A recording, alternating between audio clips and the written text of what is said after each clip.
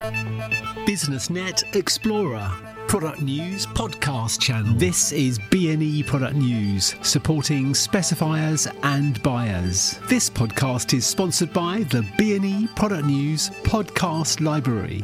Hi, this is Mick de Leyburn for BusinessNet Explorer, and welcome to a special edition of our Brand Leader interview series. Well, due to the COVID pandemic, management of indoor air quality has never been a hotter topic. And there has been much talk about the need for increased ventilation in buildings to help combat the spread of viruses. With me today is Dave Marshall-George, UK Sales Director at Condair, who's here to discuss another important but less understood aspect of air quality management, that of low indoor humidity. Well, Dave joins us on the phone. Hi, Dave. Hi, Mick. How you doing? Good, thank you. So, Dave, what impact does low humidity have with regards to maintaining a safe indoor environment? Well, thanks, Mick. Thanks firstly for inviting me to discuss this today. Absolute pleasure. Well, the humidity level of the air inside our buildings has a great deal of influence over how airborne viruses behave and how our bodies deal with them. I think most of us are now familiar with the fact that people release viruses in droplets when we talk, breathe or cough. And also the fact that the smaller these droplets are, the longer they float in the air and the further they can travel. How does the indoor humidity level affect the droplets? Well, if a room has a low air humidity below 40% RH, these floating droplets will shrink through increased evaporation. So low indoor humidity results in more droplets small enough to float around in the air, which subsequently increases the risk of infection to anyone in the room. The second effect humidity has on airborne viruses is connected to their survival time. Airborne viruses such as the flu have a limited duration when they remain infectious, and many studies have shown that humidity is a major factor in this survival time, and that when the humidity is lower than 40% RH, this infectious lifetime is much longer than when humidity is above 40%. And lastly, and I think most importantly, is the effect dry air has on us and our bodies. Our first line of defence against airborne pollutants is a process called mucociliary clearance. Mucus in the nose and the throat capture airborne pollutants as we inhale them. Then it transports them to our digestive system where they're destroyed. In low humidity environments, this natural defence mechanism is impaired as our mucous membranes dry. This leaves us much more susceptible to airborne infections. So how would you summarise the effect that low humidity in a room has to health? So in summary, dry air below 40% RH allows more viruses to float around in a room. It allows the airborne virus to survive for longer while floating, and low humidity reduces our body's natural ability to fight off respiratory infections. So low humidity is a triple threat to health. Wow, it certainly seems like humidity is important, but if it has such a dramatic impact on our health, why don't we know about it already? Mick, I think that's a great question, and you're right. Even though the effects of low humidity have been well researched, it's not common knowledge, and I think this is due to humidity's imperceptibility. We cannot see it, we cannot feel it. We can walk into a room and immediately know if the air is hot or cold, but with humidity, we have no sensory organ that tells us if the air around us is too dry. And due to this invisible nature, society is simply not well informed about the negative effects of low humidity. But as a society, we suffer the consequences of low indoor humidity every winter. So what happens because of low humidity in the winter? It's widely accepted by the scientific community that low indoor humidity is a significant contributing factor to the seasonality of respiratory infections such as flu. The onset of the flu season in the winter closely corresponds to when our indoor humidity is dropping below 40% RH. Cold winter air contains very little moisture, so when it's heated in our buildings, its relative humidity falls. In a building heated to 21 degrees C, the indoor humidity can drop into the unhealthy range below 40% RH when it's around 10 degrees C or less outside. And this is the case for much of our winter. So what can we do about it? Humidification. using humidifiers to add moisture to the indoor air and manage humidity within the healthy range of 40 to 60% RH. And just as we use heating and cooling systems to manage our temperature, humidifiers are used to proactively control a building's humidity level. Humidity control in the winter is a natural, effective and non-pharmaceutical method of mitigating the spread of respiratory infections such as the flu and COVID.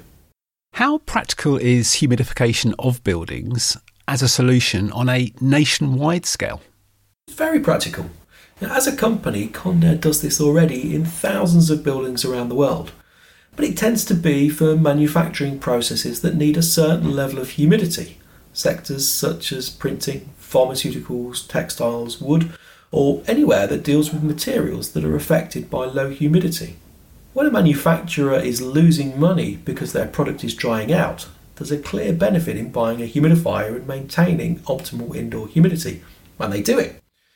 Okay, is it only the manufacturing sector where you're doing this already? We also humidify many public buildings for the health of occupants, but it tends to be where employers are very focused on reducing absenteeism.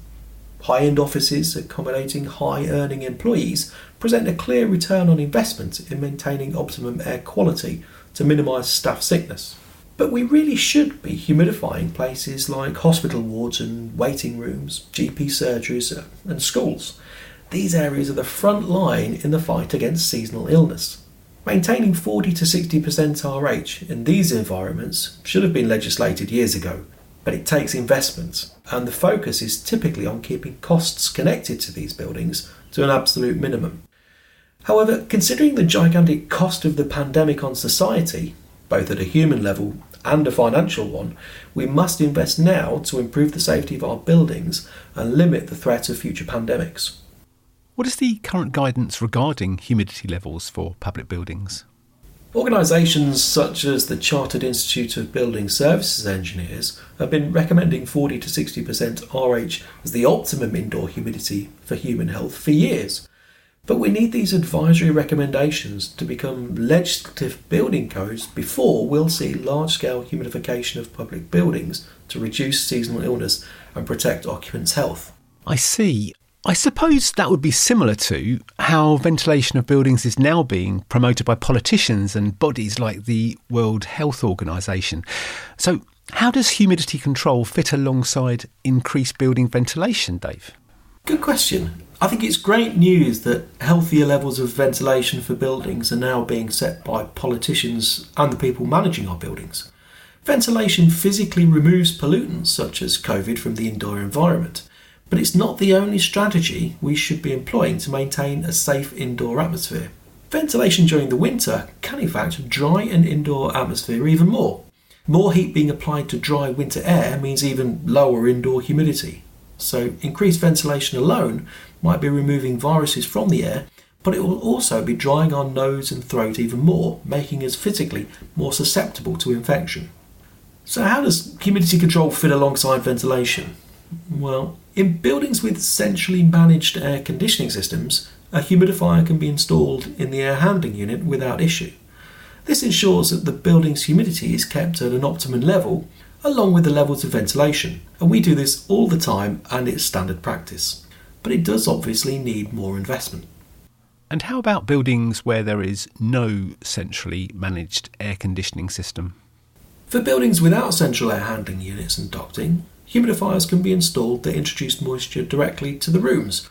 These could be mobile units, wall-mounted steam humidifiers, or systems that spray purified water from nozzles. The type of humidifier really depends on the layout of the building. Again, it does need investment, but that's the same as any aspect of indoor air quality management, whether it's heating, cooling, ventilation, or humidity control. There is a cost associated, but if the cost means safer buildings, reduced infection rates, less burden on our health services, fewer unnecessary deaths and potentially avoiding lockdowns, then there certainly is an excellent return on that investment. Well, thanks, Dave. If there's one message you wanted to leave our listeners with, particularly those working in the types of buildings you mentioned, like hospitals and schools, what would it be? It would be to get to know your indoor humidity. Buy a cheap hygrometer, just for a few pounds. This is something that measures and shows you what your indoor humidity is, just like a thermometer shows temperature. If it's consistently below 40% RH, ask your line manager or building manager what the options are for managing your indoor humidity better. If they need more information on why or how to do this, there's plenty of information on our website at condair.co.uk.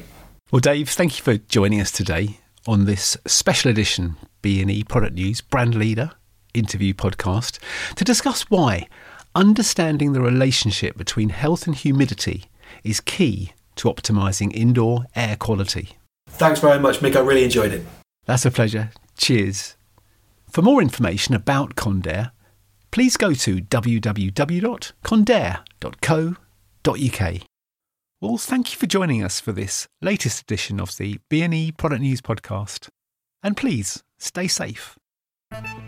Follow us on Twitter at B&E Product News to keep updated on our latest product news podcast releases, and visit us at businessnetexplorer.com to find more product news and information for specifiers and buyers in the construction and building services and associated manufacturing and energy sectors. BusinessNet Explorer podcasts are now available via the Apple Podcasts app, iTunes and on Spotify. You can subscribe to access our existing content and, of course, to receive every new podcast that we publish in audio format.